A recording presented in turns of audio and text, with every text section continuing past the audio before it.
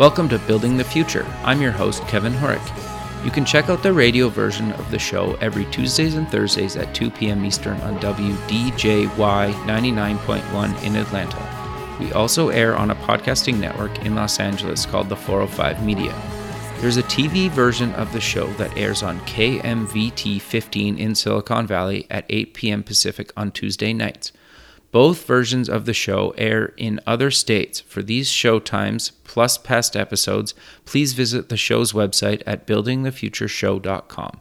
The music for the show is done by Electric Mantra. You can check him out at electricmantra.com. Conscious Company Media's World-Changing Women's Summit, hosted from February 20th to the 22nd at 1440 Multiversity outside of Santa Cruz, California, is a first-of-its-kind gathering for female professionals who work at or are interested in conscious and sustainable businesses.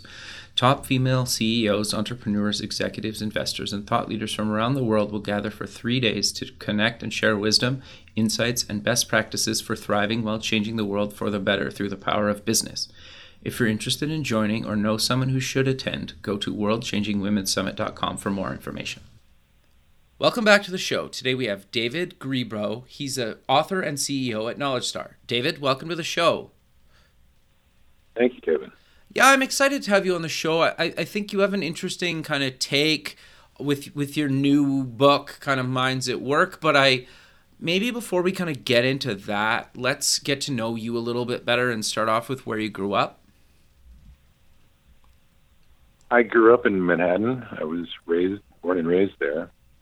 Okay. And from Manhattan, I moved to college. Actually, I went to Harvard and moved to Cambridge, Massachusetts. Okay, what did you take at Harvard? I took film and public communications. Okay. And I spent a good portion of my time after I graduated actually as a narrator for films and an announcer. Very cool. For WGBH in Boston. And then I got really interested in education, adult education. Okay, how did you make that transition? And that transition was it's very interesting how I made that transition. Okay. I had been spending a lot of time trying to understand how people learn, because when you're talking to people and you're wondering how they're listening to what you're saying, I was actually working as a producer doing educational and documentary films. I always ask the question, how does the idea come across? I've always been fascinated by, as I'm talking to you right now and as your listeners are listening, what's going on. In other words, I know that there's something going on in my brain, and it eventually comes out of my mouth, and it goes through the phone and then gets put into the radio, and it comes out of the radio into someone's ear, and something happens in their brain. And so that brain-to-brain communication has always fascinated me. Sure. And what fascinated me the most was how people learn. Okay. In other words, what I'm trying to do is teach you something. My question is, how can I do it in a way that helps you learn it? Sure. Interesting. Okay. So I began to look at education, and I began to then find myself studying the neurosciences, which were just emerging at that point. Okay. And I started to realize a lot about how people learned, and I started to talk to people who were involved in education in K-12 as well as adult, and I was talking to friends of mine who were working in corporate education. And one of my friends was working at IBM and said, why don't you come to work for us? We're doing a lot of work. It's interesting work in education. Sure. That's how I moved into it.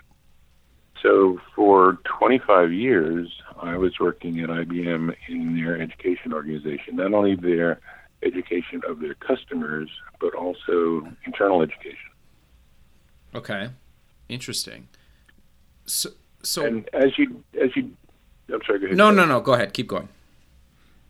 Well, as you do this, there's different kinds of education that you do. Back then, there was no e-learning, for example. You were basically standing up as what we now call the sage on the stage, and you had your overhead projector and your slides that you drew by hand the night before, and you're trying to teach somebody something, and it always was amazing to me that anyone learned anything, number one, but then it was even more amazing to me that they remembered it, because oftentimes they didn't. And so all these questions started to come up, and then as we moved across the different technologies, for the transfer, for knowledge transfer, the same questions kept coming up. I mean, it's really interesting. It doesn't matter what the technology is, the same questions are always coming up because the basic learning process never changes. Okay. And the basic forgetting process never changes. Interesting. Does that give you an idea how I got here? No, I think that's good. That's quite interesting. So I think that's a good transition into kind of talking about, the book and kind of the rationale behind why you decided to co-write the book, because you have another author as well, correct? Yes, Stephen Gill. Sure. So before we kind of get in the book, I'm really curious to know, how did you and Stephen meet? Stephen and I met online. Okay, interesting. It wasn't Match.com. Not Tinder or Match.com.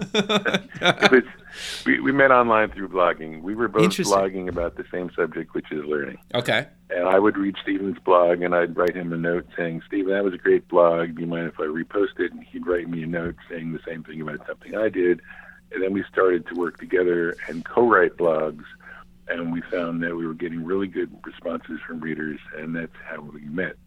And at one point, I said to Steve, we're writing about learning cultures. We tend to spend a lot of time trying to discern what a learning culture is and define them. Why don't we write a book about learning cultures? Okay, interesting. And that's where it started. Okay. When we started working on the book and we started looking for a learning culture, we never found one. Because our definition of a learning culture was an organization that promotes learning as the most important job you could possibly do. It supports collaboration, which is an element of learning. It enables and allows for failure, which is a critical part of the learning process. And it does a number of things, characteristics and attributes. And we couldn't find any company anywhere in the world that was a learning culture. Okay, interesting. No, that's... What we did... No, keep going, sorry. What we did discover that was even more fascinating were new companies that, in a way, even though they didn't claim to be learning cultures, came about as close as we had found. And suddenly we realized that there was a tremendous distinction between the old model and the new model, and our next question was why? Why was there a difference between these two companies? Why was one company operating under one set of assumptions and these new companies, and there weren't many of them at that point, and there's still probably 100 in the world right now.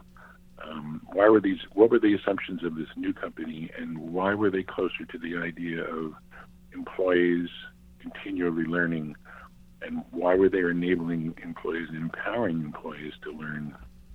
What was different about these new companies? And that's really the genesis of the book. Interesting. So the book's called Minds at Work, Managing for Success in the Knowledge Economy.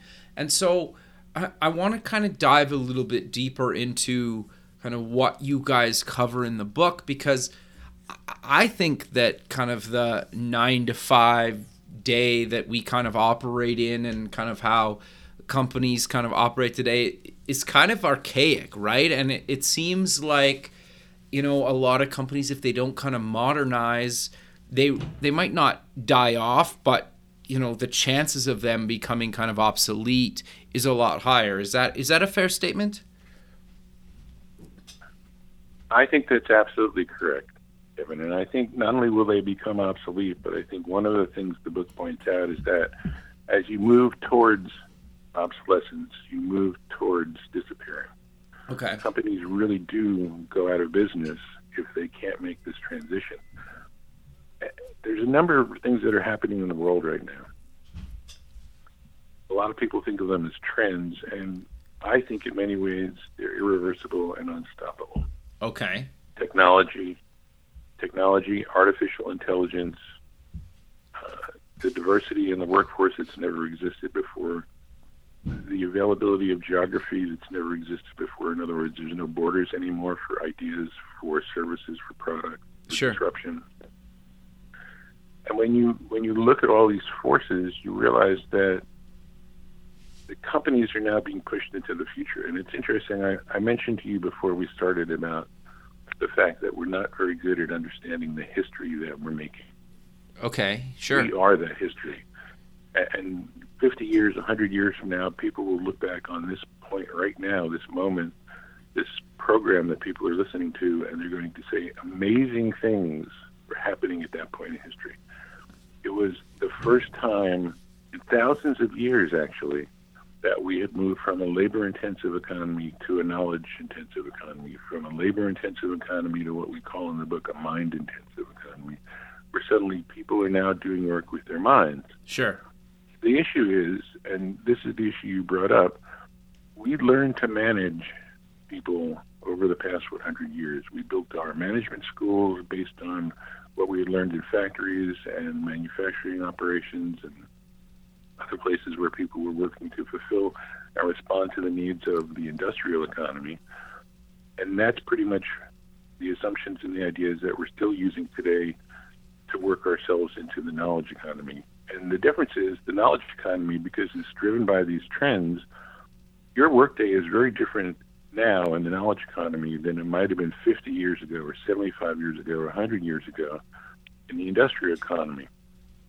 To your point about 9 to 5, 9 to 5 was developed because of the machinery that people were working on. Sure.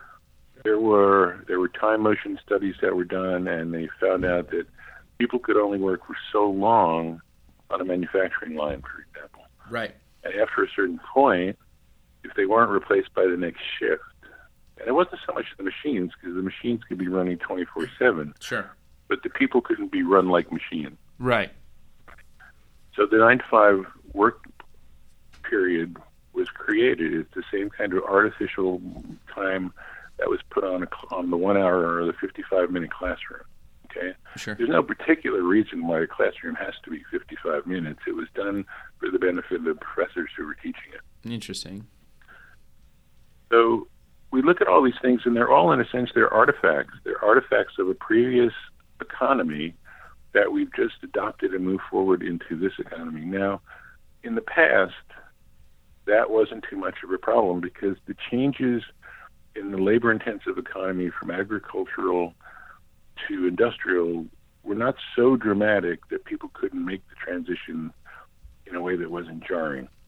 The transition from the industrial to the knowledge economy is so dramatic that right now I think most people right now are wondering what's happened. Sure, that's fair. And I say that there was a conference recently, Elliot Macy put on Learning 2018. Okay. They had a number of CEOs on stage, and they asked them, what's the biggest problem you have? All of them more or less said that the biggest problem they have is the pace of change. They can't keep up with it. Okay, sure. Let's go back 50 years ago. Put those same CEOs on stage, ask them the same question.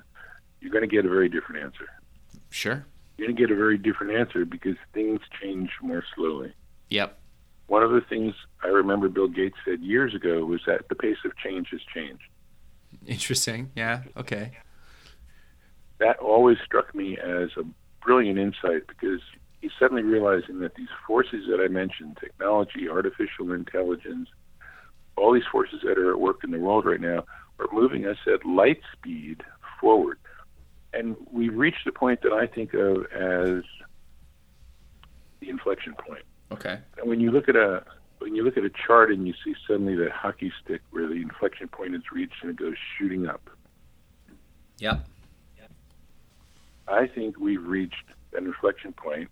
And we're right at the beginning of it, between the labor-intensive world that we used to live in and the mind-intensive world that we're now entering. Okay, interesting.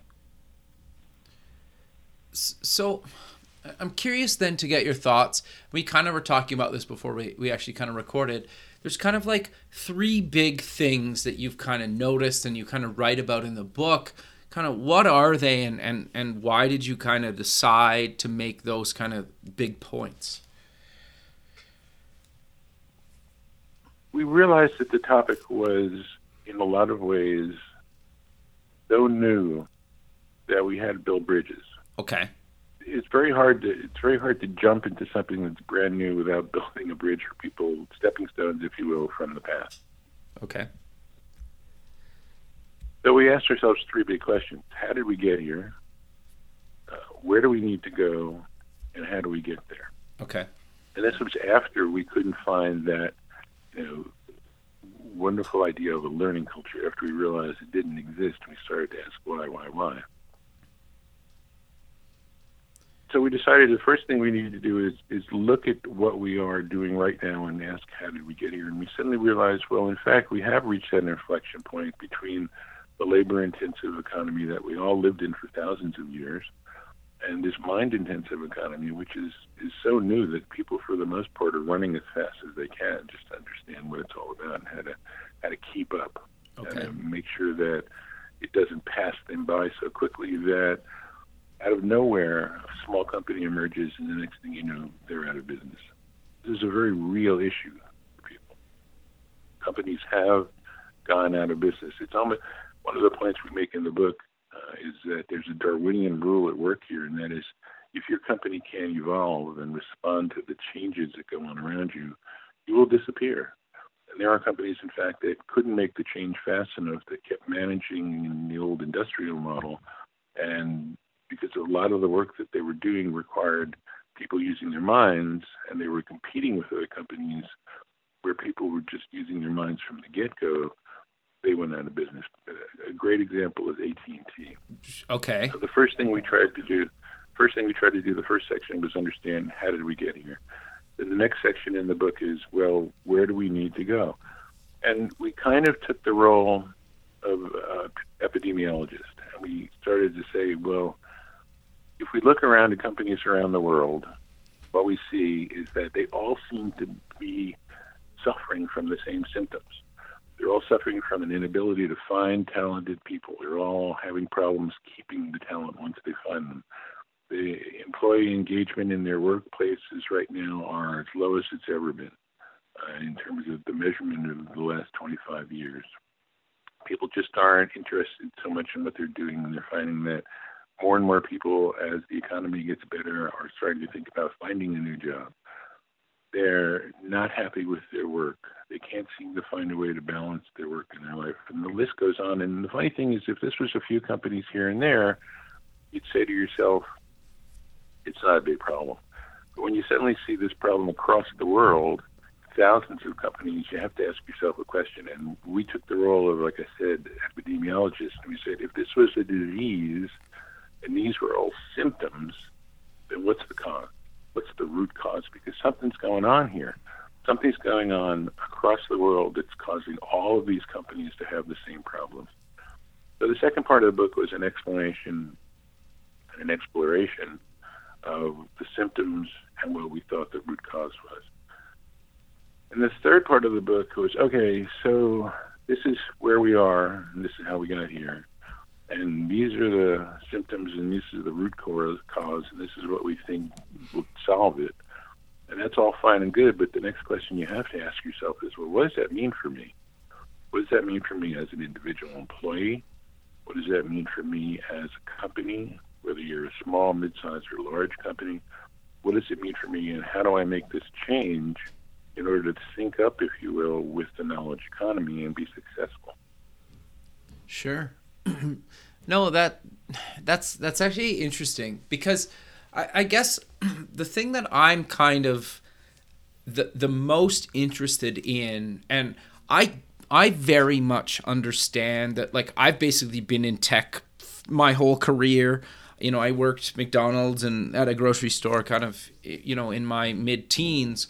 But other than that, I basically worked at kind of tech companies, and I understand how basically a tech company, if they're not kind of trying to be cutting edge, they're kind of falling behind. And so I understand that I've been kind of very, very fortunate and kind of never had, except for, I worked at the university here, and it was a little bit, there was times there was a little bit kind of archaic, and, you didn't understand why management did some things that they did. But for the most part, I've been really fortunate. But I'm very, very curious to get your thoughts on kind of like, how do we get people to get to where they need to be today, right? Because I think, like, how do people, especially big companies, because the thing that I find fascinating about big companies is how long it takes to make even like a small change, never mind a big change, where you have kind of people doing, say, a startup in the space where maybe they have 10 employees or whatnot, and they're basically just iterating and building something quicker than a big organization with, say, thousands of employees, kind of are just like,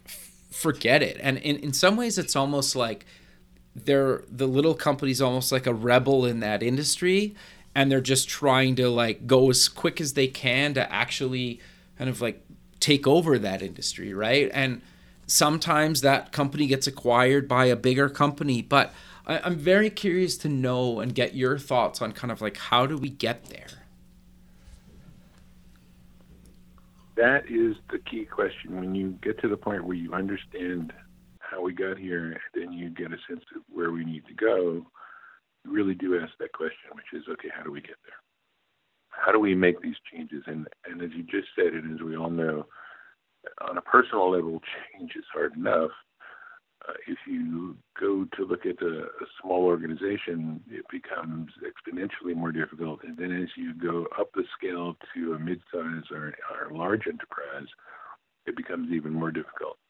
And the answer, I'm not trying to avoid the answer, but the answer is difficult because there is no one-size-fits-all. Okay. To the answer. Sure. And what we found is when we started to survey companies, we were asking the question, where do we need to go? As put ourselves back in that role of epidemiologists, we started to find companies that were asymptomatic. They didn't have the symptoms. They didn't have a problem attracting talent. They had talent that was lining up around the block to work for them.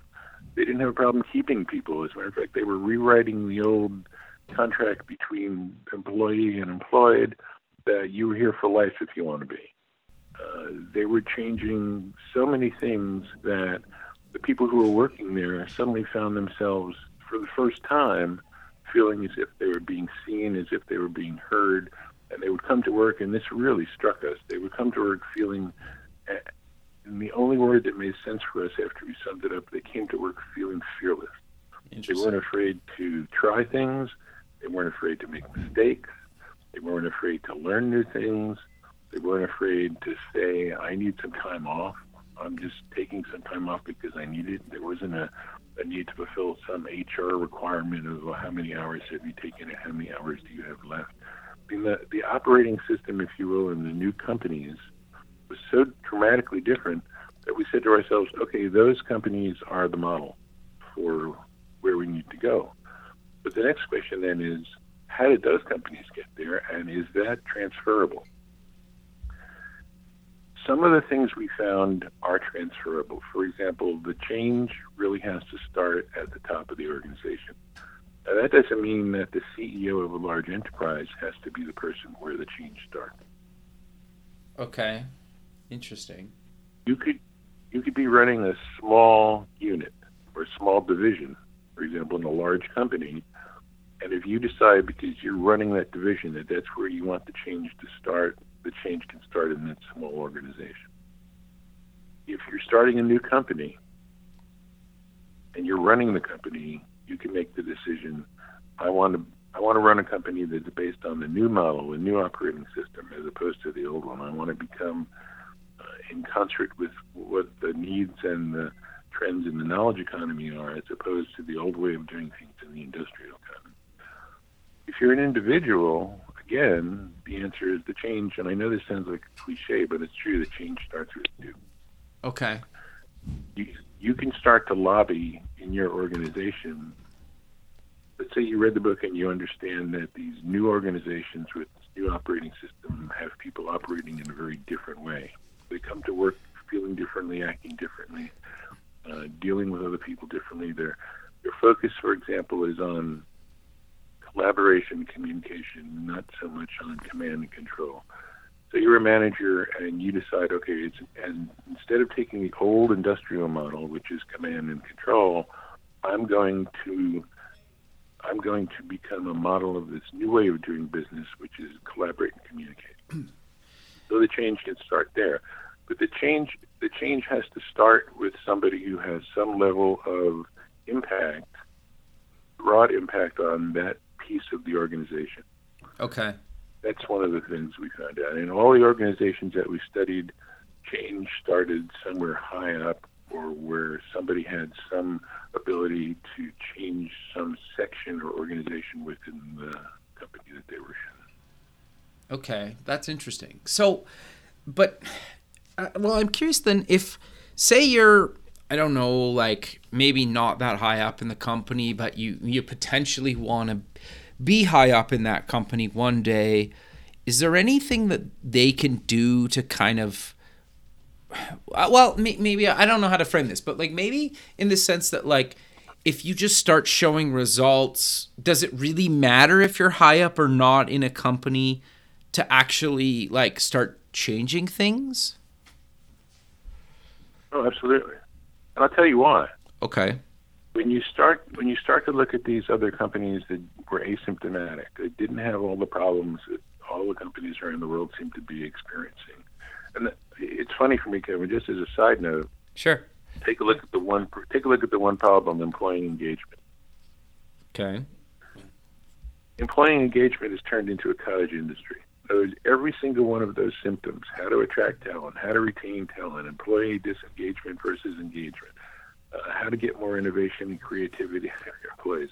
Every one of those symptoms has become a cottage industry. There are people out there who are telling you how to work on this one symptom. It's sort of like putting a Band-Aid on a huge problem. It's like, well, we're not getting to the real root of the problem, but we're trying to like stop this little piece of it from continuing.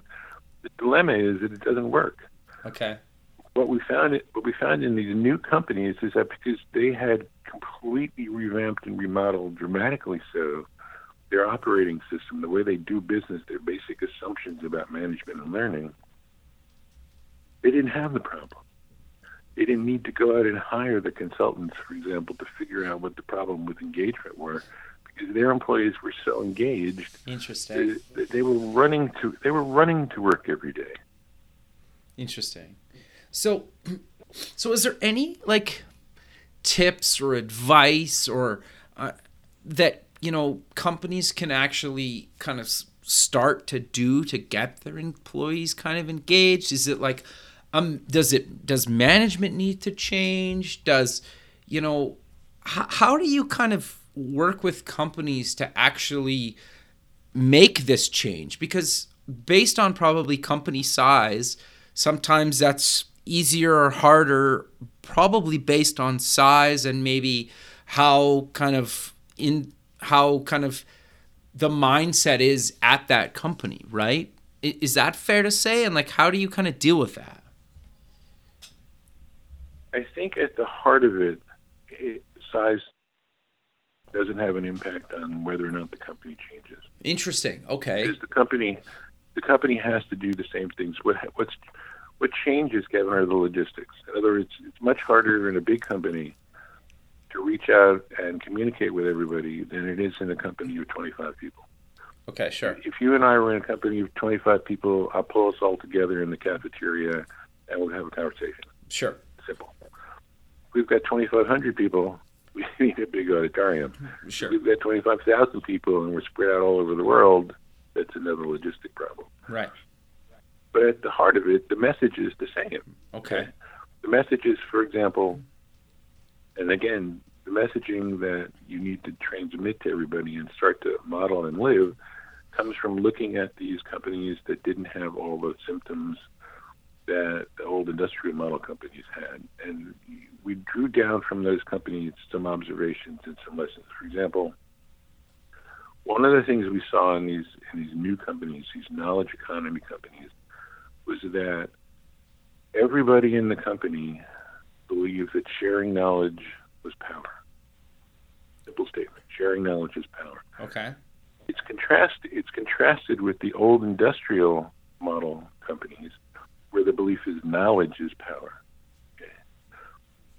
Okay, interesting. Now, if you believe that knowledge is power, there's a lot of things that flow down from that in the old industrial model companies.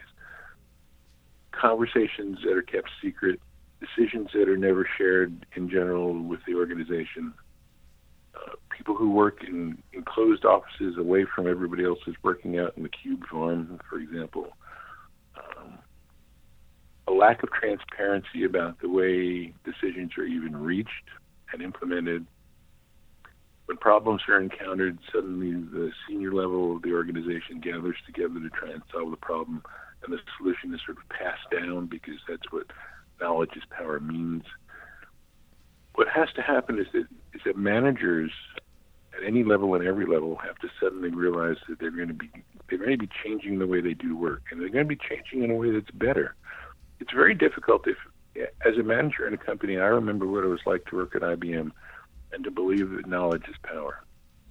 Okay. It forced me into a situation that was oftentimes very difficult. Someone would come into your office and they'd ask you a question and you know the answer, but for some reason or another, you had been in a meeting and you were told, don't tell anybody the answer yet, or we'll tell them, we'll have public relations put the answer out, or we'll have HR put the answer out. And so you basically are told, well, I can't tell you, or let's change the subject, or I can't tell you what the answer is yet. So you're forced to lie to people. Okay? Interesting. It's not a good situation to find yourself in as a person, because Sure. that's not what you want to do, how you want to interact with. Once you start to understand as a manager that sharing knowledge is power, and this is why I like the title. We spent a lot of time trying to arrive at the title of the book, Minds at Work. Sure. The reason I really like the title is that if you think about it, we're in a company together, and I'm not looking at you in the old industrial revolution sense of a pair of hands capable of doing a job. Okay? Mm-hmm. I'm looking at you as a person who's bringing your life experience, your intelligence, your talents, your ability to critically think, your hobbies. I mean, all of you, whatever is in your mind, that's what's coming to work every day. And there's no sense of discrimination in my way of looking at the new company, because all minds in some ways are equal. Any given mind on any given day can come up with a brilliant idea or a brilliant solution, or look at a process and think about how to do it in a way that's better. Interesting. Minds are equal. So in the new organization, what you find when it comes to the idea of knowledge is power versus sharing knowledge is power, when I start to understand that sharing knowledge is power, suddenly it becomes a very democratic and all-inclusive organization. And so to make that change, even if I'm in a small group in a large organization, I can start to share what I know with everybody on my team, for example. In other words, I don't have to play the role of like the big manager. Okay. I can play the role of, I'm in the trenches with you.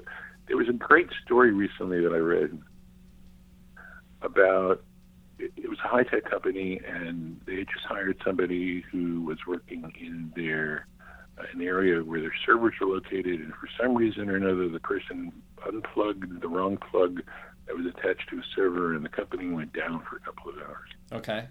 Now, you would think that person was in big trouble. Sure.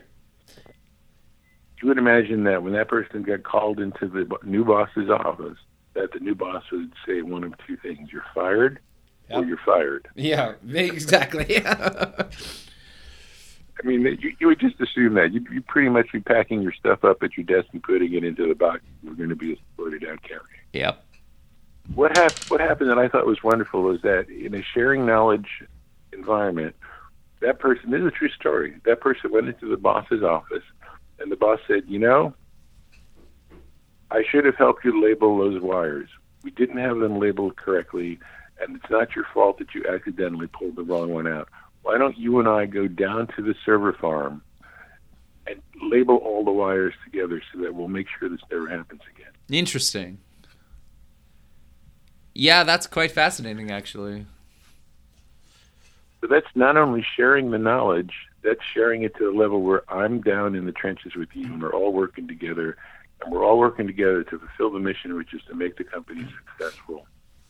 There isn't anything that you know that I shouldn't know, and there isn't anything I know that you shouldn't know, because if we all know everything, it's obvious that we're working better. There's a quote in the book that talks about the new model company as a hierarchy of ideas, Okay. not a hierarchy of roles, okay? So if it's all minds that are working in this organization, then it's a hierarchy of ideas that happens, not so much I'm in a different, better position because I have a title that you don't have. And I think that's the crux of it. So I can I can model that behavior. I can start to, for example, model the behavior that, shared knowledge is more powerful than me holding knowledge. I can model the idea that instead of command and control, which is the old industrial model, which is how most companies are organized right now, around the world, it's all command and control, which came out of the military, by the way. When companies started to be formed at the beginning of the Industrial Revolution, we started to form up these things we call corporations. They didn't always exist. Another issue around the way we look at ourselves in history, we sort of think that what we have now, we always had. Well, we didn't. It's something we've created. We've imagined it. Sometimes I think the biggest problem is that it's a problem of imagination that keeps us from going to a better future. Interesting. We imagine the idea that these old businesses could be put together into what we call corporations. And we built them on the military model, which is command and control. And if I want to change things today, now, to be more in sync with the knowledge economy, I have to move to what we call communication and collaboration. So I move away from command and control to communication and collaboration. And again, I think you might be able to see how things are starting to line up. If I'm starting to understand that sharing knowledge is power, then the old command and control model doesn't work anymore. As a matter of fact, the old command and control model is disabling rather than enabling. Interesting. So I'm curious, though, and I get that there's going to be kind of people set in their ways and they're not willing to change, and forget about those people for a second, but say I'm upper management at a company and I love these ideas and I want to implement these ideas, and I'm willing to do that, and I know there's a bunch of people on my team that are willing to do that and in a lot of cases probably looking for kind of what we've been talking about this whole time. How do you kind of go about kind of introducing this to the company, and maybe even getting the people that are a little bit skeptical or not really interested into kind of at least thinking about or starting to kind of buy into kind of modernizing the workplace? Because for me, I think it's kind of much needed for a lot of these companies, but I think a lot of companies, sometimes like the employees just don't care. They're like, I work 9 to 5, I check in at 9, I check out at 5, and take my hour for lunch, and I take my couple coffee breaks, and I don't really care. Like, how do you kind of engage kind of both sides of the, like, yes, I want this, and kind of like, I could care less, I'm just like a 9 to 5er? I think that's a great question, and that is a question I think that becomes the most difficult question to answer for many of these companies. Okay. I think that part of the answer, and again, I mentioned one size does not fit all, so sure, you have to go into each situation, each environment, each context, and try to figure out where they're starting from. One of the strategies I developed in the book is a difference between what I call the protectors and the innovators. Okay. Any new idea that comes into an organization is always met by two groups of people. Okay. Essentially, when you sort of strip away all the other stuff, it's met by two groups of people, the protectors and the innovators. Now, the innovators are the people who jump up and down and raise their hand and say, oh, this is a great idea. I love this idea. Let's do this now. And the protectors are the people who are saying, well, I'm not sure. I'm not sure how this is going to impact on my job. I like my parking space. I don't want to give up my office. I've been here for 22 years and I worked really hard to get to this position, and I'm not sure I like this idea. Sure. So what you need to start to do is, instead of just jumping to the innovators and agreeing with them and saying, let's go, let's charge ahead, you have to stop. You have to say, okay, what is it that I have to offer, and what can I bring to the protectors that makes what they have now better, even in this new context? Okay, interesting. How can I say to you, you're not going to give up, not only are you not going to give up anything, but you're going to gain something. And then start to really explain to them what it is they're going to gain. Okay, interesting. Yeah, because I think, like, I'm a true believer. Like, I remember when I was in my early 20s, kind of in tech, you kind of just like, I don't understand these certain things for whatever reason, good or bad, doesn't really matter.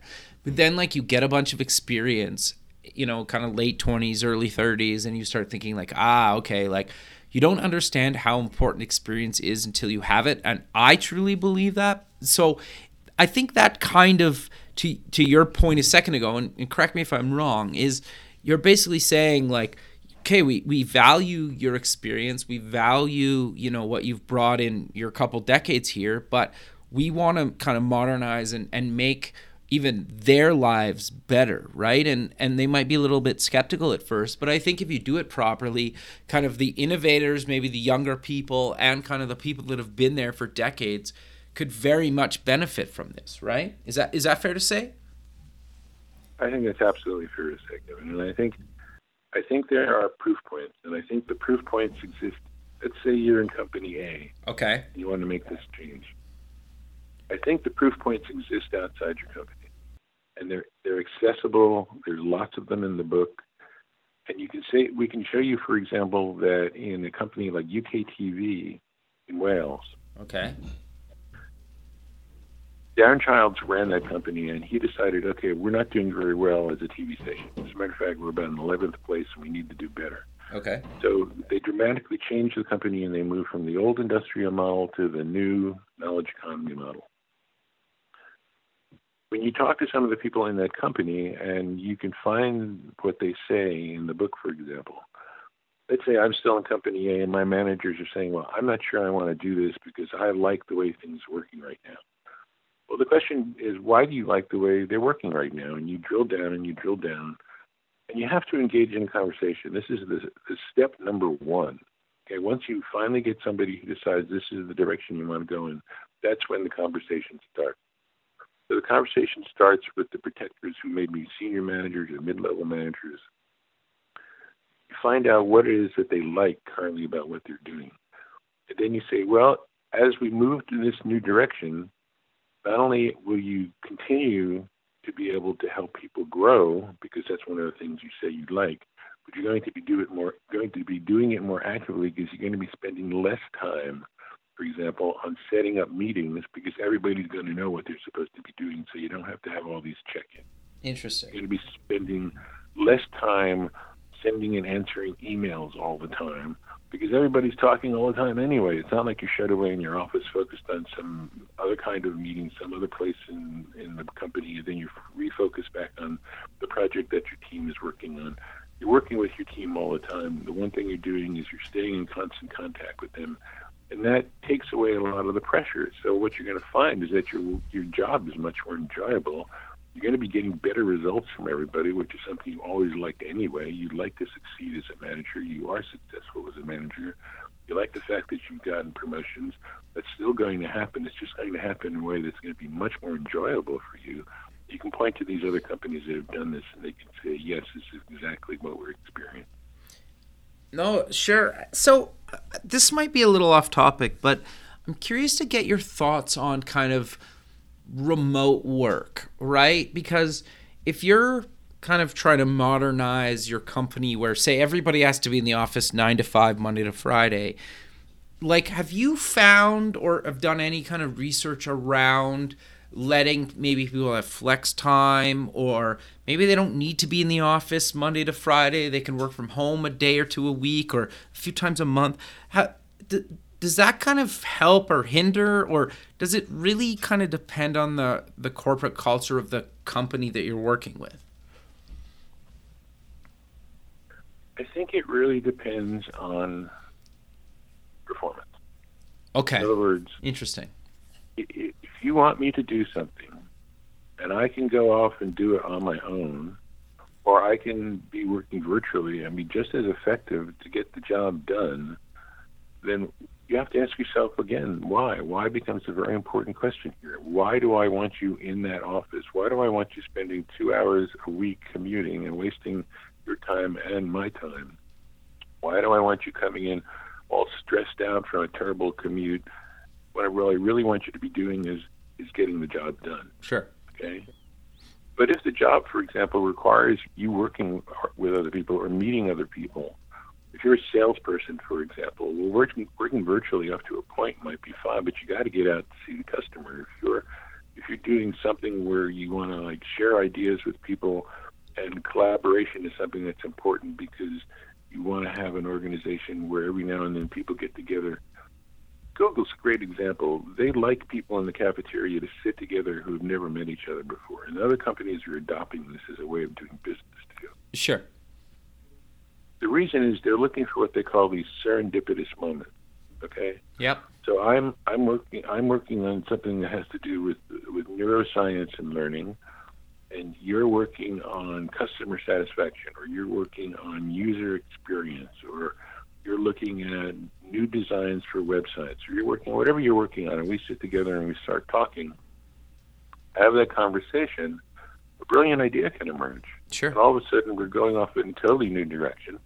So working virtually works when it does, and it's appropriate, and sometimes it's appropriate to be working collaboratively. Okay. And face-to-face, person-to-person.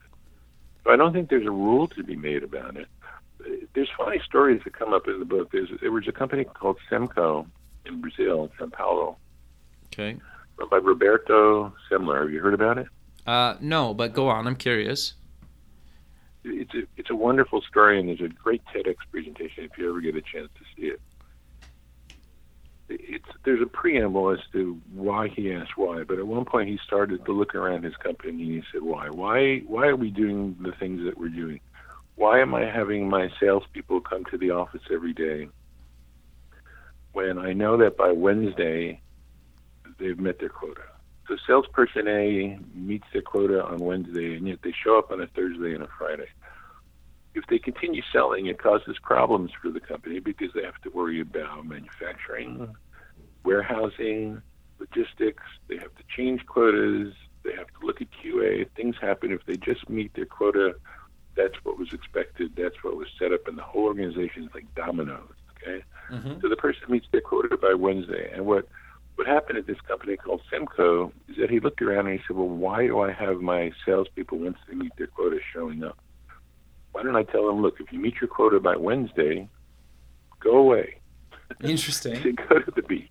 Sure. He said, go to the beach. You don't need to be here. Okay, if you're here selling, you're just going to cause problems. Go to the beach. If we're going to change your quota next year, fine, maybe you'll need to work 4 days, but whatever. When you meet your quota, you meet your quota. So the point was, it's the mission. Focus on the mission. Get the job done. And however you get the job done, that's fine. If we have time constraints, you know what they are. If we have financial constraints, you know what they are. Meet the mission, okay? Get the job done. When you start to say to people, and it's the reassertion of the old model into the new operating system, the new organization. We had manufacturing. No, keep going, sorry. When we had production lines, you had to be at the same place every day at the same time doing the same thing. Sure. That was the model. When we began to move, and there's an interesting point that I really need to make. Even though we talk about people who work with their hands versus people who work with their minds, managing hands, managing minds, as the transition started to happen, as we reached this inflection point 30, 40 years ago, you could be in banking. You could be in a cube farm. Now, granted, you weren't making anything at the end of the day, but you weren't using your mind either. It was kind of mindless work. And the dilemma was you can still be managing people in that environment, even though they're not in a factory. You can still be managing them as if you're in the industrial economy. You can still be using command and control, the idea that knowledge is power. Your education can be all push and not pull. People are not learning continuously. They're learning when they're told to by event, by prescription. And the difference is,